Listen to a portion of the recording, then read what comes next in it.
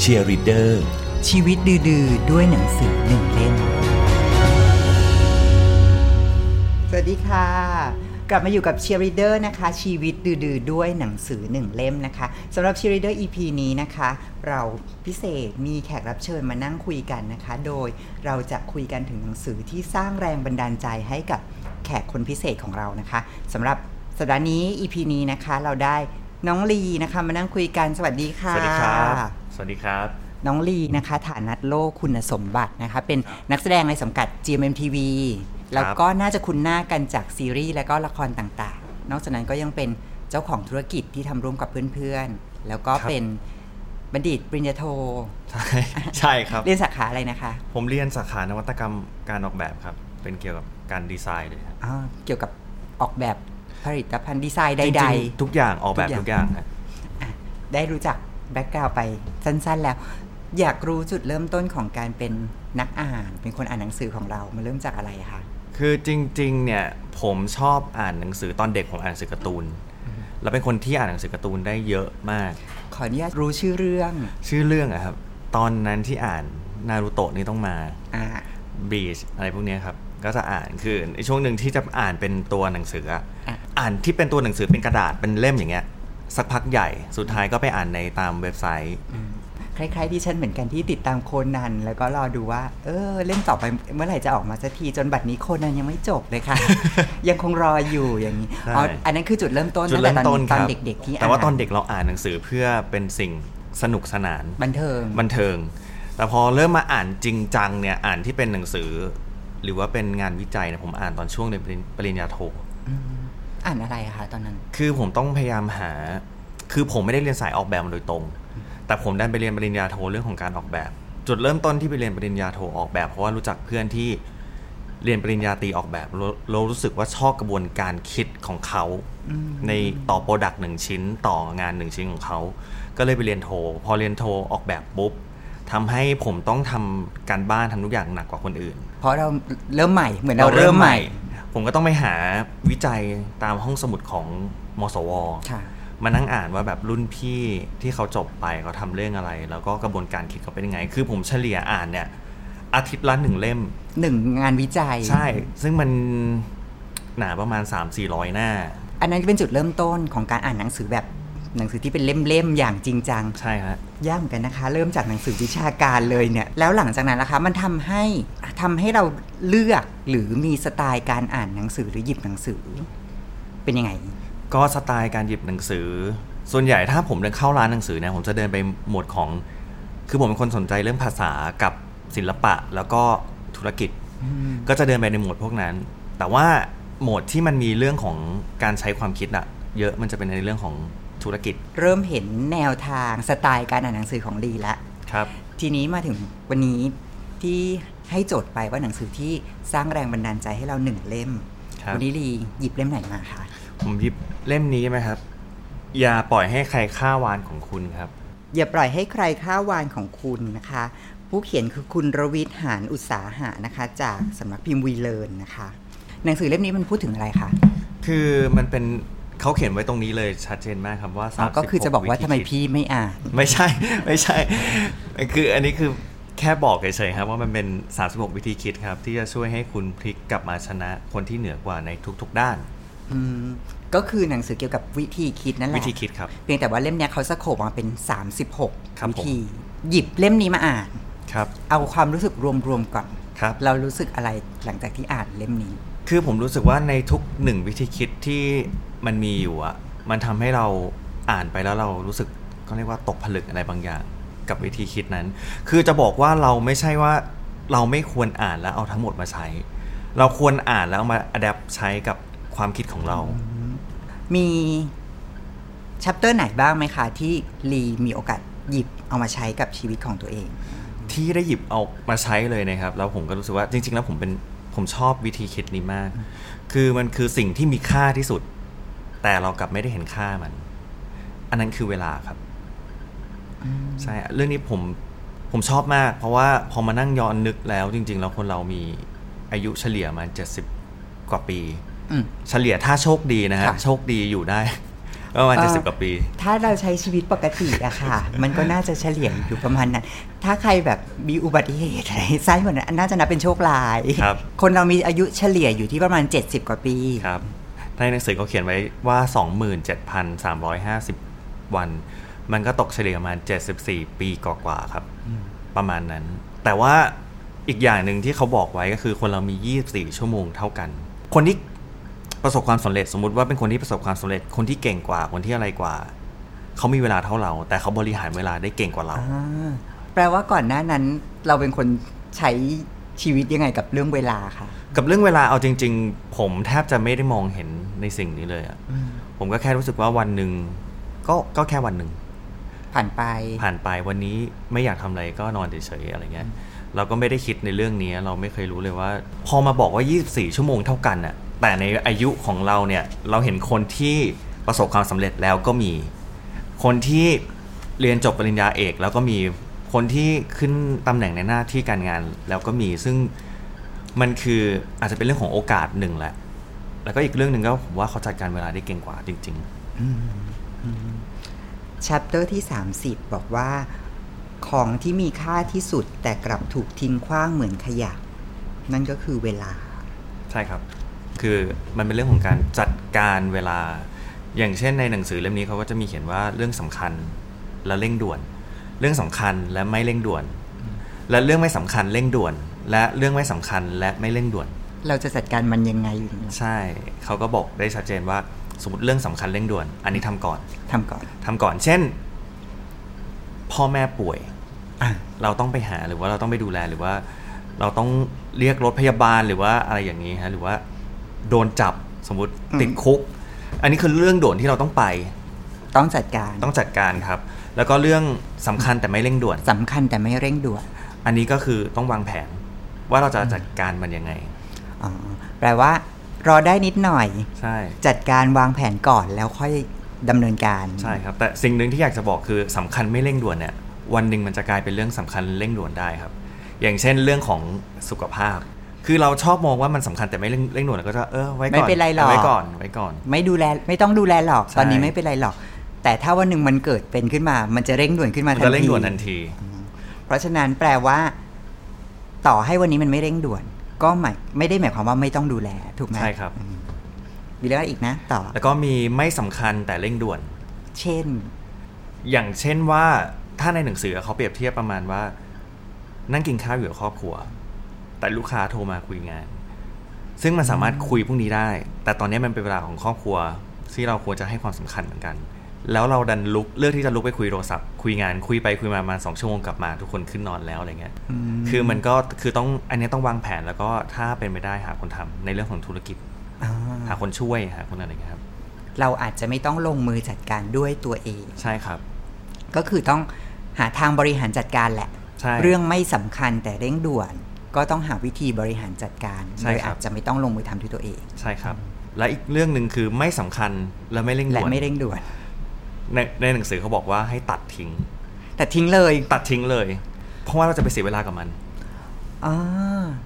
เพราะจริงๆแล้วมันทั้งไม่สำคัญแล้วก็ไม่ได้มีอะไรจำเป็นต้องเร่งด่วนเพราะถ้าไม่ตัดมันออกไปมันจะกิน24ชั่วโมงในชีวิตเราไปโดยไม่ได้เกิดประโยชน์อะไรถูกต้องครับแต่ทั้งนี้ทั้งนั้นก็ต้องบอกว่าในเรื่องของความสำคัญและไม่สำคัญของแต่ละคนเนี่ยมันไม่เหมือนกันเรารู้วิธีบริหารจัดการในแต่ละ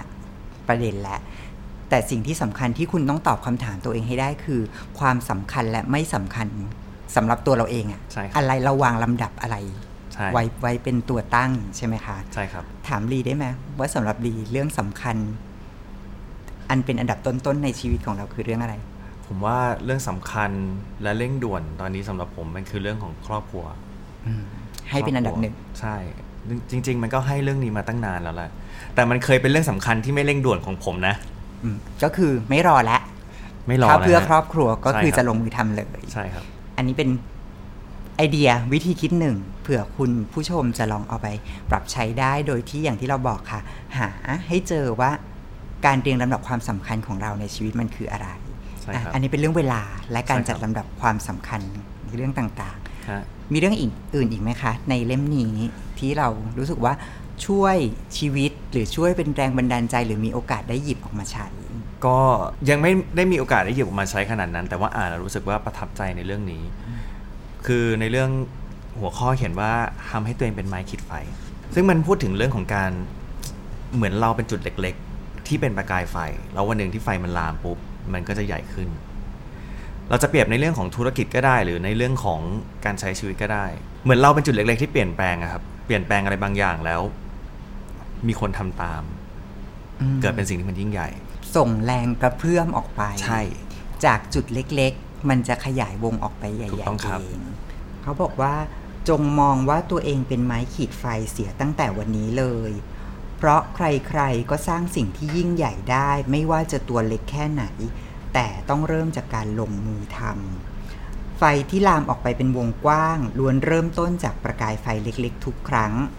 ถ้าอยากสร้างความเปลี่ยนแปลงในวงกว้างในวันพรุ่งนี้แปลว่าอย่าคิดว่าตัวเราเองเป็นแค่จุดเล็กๆของสังคมหรือของธุรกิจอะไรก็ตามแต่เพียงแต่ว่าเราจุดประกายเริ่มต้นเล็กๆแล้วมันอาจจะส่งแรงกระเพื่อมอะไรใหญ่ๆออกไปในวงกว้างได้อีกใช่ครับเมื่อกี้ตอนหลังไมค์มีโอกาสคุยกับลีก่อนหน้านั้นครับมีเรื่องอะไรนะในซูเปอร์มาร์เก็ตอะที่ลีเล่าให้ฟังใช่มันเป็นเรื่องที่เขาเขียนไว้เลยแล้วผมก็รู้สึกประทับใจคือในหนังสือเล่มนี้ครับเวลาเขาจะพูดถึงวิธีคิดอะไรแบบนี้หรือแบบนี้เขาจะยกตัวอย่างบุคคลหรือแบรนด์บางแบรนด์ที่มันทำให้เกิดสิ่งนี้แล้วก็ในเรื่องของไม้ขีดไฟเนี่ยเขายกตัวอย่างเด็กคนหนึ่งที่เป็นดาวน์ซินโดรมครับ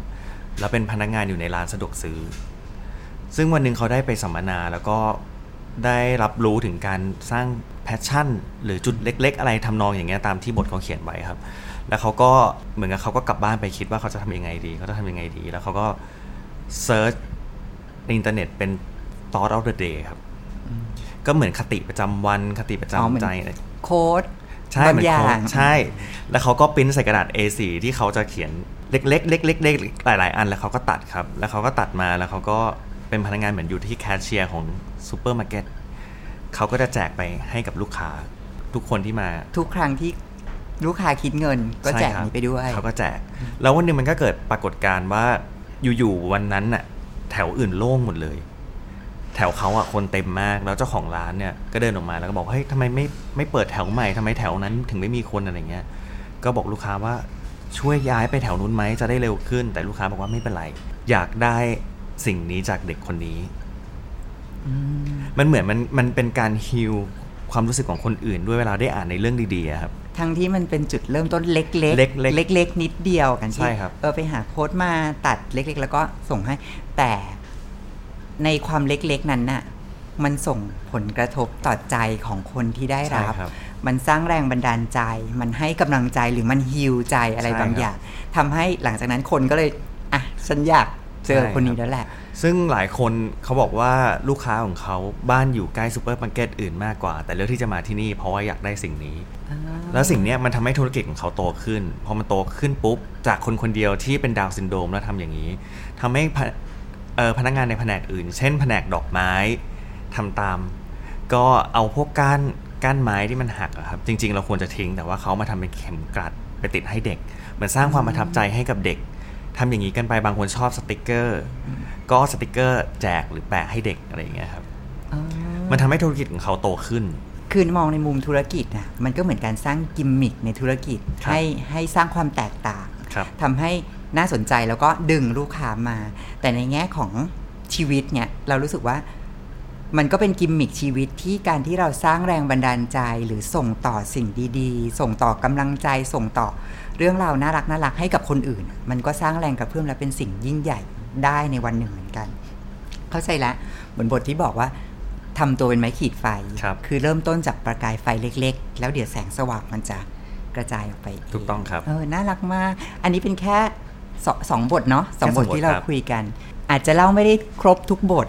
อยากให้ได้ไปลองอ่านเองมากกว่าเพราะว่าทั้ง36บท36วิธีคิดที่ผู้เขียนไว้เหมือนที่ลีบอกคือต้องอ่านแล้วก็หยุดคิดแล้วก็ไปปรับใช้เพื่อให้เข้ากับตัวเราเองใช่ครับถามลีถึงภาพรวมดีกว่าหลังจากอ่านหนังสือเล่มนี้แล้วรู้สึกอะไรหรือได้แรงบันดาลใจอะไรกับตัวเองคือหลักๆในช่วงของวัยของผมเริ่มมองหา passive income เริ่มมองหาธุรกิจอะไรที่อยากจะทำมันทำผมว่ามันเป็นจุดที่จุดประกายความคิดผมในเรื่องนี้มากกลายเป็นว่าผมอินมากกับเรื่องนี้แล้วผมชอบตรงที่ว่าเขาหลายๆอย่างที่เขาเขียนออกมามันไม่ได้เขียนออกมาจากคนอื่นพูดแต่ว่ามันเขียนมาจากการกองของเขาแล้วซึ่งผมว่าในการเขียน1ครั้งของเขาเนี่ยมันไม่ใช่ว่าเขาอ่านวนแค่รอบเดียวมันต้องอ่านวนหลายรอบมากแล้วนึกว่าอันนี้คือสิ่งที่มันดีที่สุดซึ่งมันก็เลยส่งผลต่อวิธีคิดของเราณปัจจุบันนี้ด้วยที่เราก็จะกลั่นกรองกับตัวเราเองใช่ครับมันก็จะเอามาเปลี่ยนแปลงในเรื่องของความคิดหลายๆอย่างผมเลยแหละเรื่องของธุรกิจมองเรื่องการเปลี่ยนแปลงมองเรื่องของการมองไปนอกกรอบอะไรเงี้ยครับอันนั้นคือสิ่งที่ลีได้จากการอ่านหนังสือเล่มนี้อย่าปล่อยให้ใครฆ่าวานของคุณครับสุดท้ายถ้าเกิดว่าลีอยากจะแนะนำหนังสือเล่มนี้ให้ใครสักคนอ่านคิดว่าน่าจะเหมาะกับใครดีคะผมว่าเหมาะกับคนที่ถ้าอย่างผมรู้สึกว่าผมเป็นคนที่หาแพชชั่นให้ตัวเองอยู่ตลอดเวลาผมว่าหนังสือเล่มนี้อาจจะเป็นจุดหนึ่งที่ประกายอาจจะเป็นไม้ขีดไฟที่ลุกลามไปเรื่อยจนคุณเจอแพชชั่นของคุณเองเราก็จะเจอแสงสว่างในชีวิตของตัวเองที่จะเดินต่อไปได้นะคะนั่นก็คือเรื่องราวของหนังสืออย่าปล่อยให้ใครฆ่าวานของคุณนะคะจากคุณรวิทย์ หาญอุตสาหะจากสำนักพิมพ์วีเลอร์นะคะผ่านมุมมองความคิดของแขกรับเชิญของเรานะคะลีฐานัทค่ะวันนี้ขอบคุณนะคะที่สละเวลามานั่งคุยกันนำหนังสือดีๆมาแนะนำให้เราชาวเชียร์รีเดอร์ได้ลองฟังเผื่อได้ไปลองอ่านตามกันดูนะคะก็เป็นอีกเล่มหนึ่งที่หยิบมาแนะนำกันดูนะคะสำหรับลีไว้โอกาสหน้าถ้ามีโอกาสมานั่งคุยกันอีกก็ได้หรือถ้ามีปัญหาโทรมาปรึกษาก็ได้นะคะเดี๋ยวจะเลือกหนังสือเล่มอื่นๆที่เหมาะให้ที่สัญญาว่าจะไม่ใช่หนังสือวิชาการเพราะว่าดิฉันอ่านหนังสือวิชาการไม่เป็นจริงๆนะคะอาจจะเป็นหนังสือแนวอื่นๆที่เบาๆเผื่อจะช่วยผ่อนคลายไปได้ด้วยนะคะขอบคุณลีนะคะขอบคุณครับก่อนลากันไปให้น้องลีฝากผลงานตอนนี้ติดตามอะไรได้บ้างคะก็ตอนนี้มีผับแอนด์รีสอร์ทนะครับอยู่ที่เชียงใหม่ครับชื่อร้านว่า Too Nice ครับอยู่ที่นิมมานซอย 7ครับแล้วก็ฝากติดตามทุกช่องทางของโซเชียลมีเดียของผมเลยครับไม่ว่าจะเป็น Instagram Twitter หรือว่า Facebook ครับถ้า Instagram กับ Twitter นี้ใช้ชื่อว่าlee_ฐานัทครับผมถ้าเป็น Facebook ก็เป็นชื่อจริงผมครับไปให้กำลังใจกันได้ที่ร้านได้เช่นกันนะคะเผื่อใครขึ้นไปเที่ยวที่เชียงใหม่นะคะEP หน้ากลับมาเจอกับเชียร์รีเดอร์ชีวิตดื้อๆด้วยหนังสือ1เล่มได้ใหม่นะคะจะเป็นหนังสือเล่มไหนจะเป็นแขกรับเชิญคนไหนมีมานั่งคุยกับเราอีกหรือเปล่าฝากรอติดตามนะคะทุกวันศุกร์เว้นศุกร์นะคะทาง Facebook และ YouTube Channel เทยเที่ยวไทย and Friends นะคะแล้วก็ติดตามได้ทั้งPodcast Spotify นะคะ Apple Podcast นะคะฝากติดตามได้นะคะแต่ถ้าอยากเห็นหน้าหล่อๆแนะนำว่าของน้องลีแนะนำว่าดูใน Facebook แล้วก็ YouTube นะคะแต่ถ้ารำคาญหน้าดิฉันไปทาง Podcast ได้ไม่ผิดนะคะแล้ว EP หน้ามาเจอกันใหม่นะคะวันนี้ลาไปแล้วสวัสดีค่ะสวัสดีครับเชียร์รีเดอร์ชีวิตดื้อๆด้วยหนังสือ1เล่ม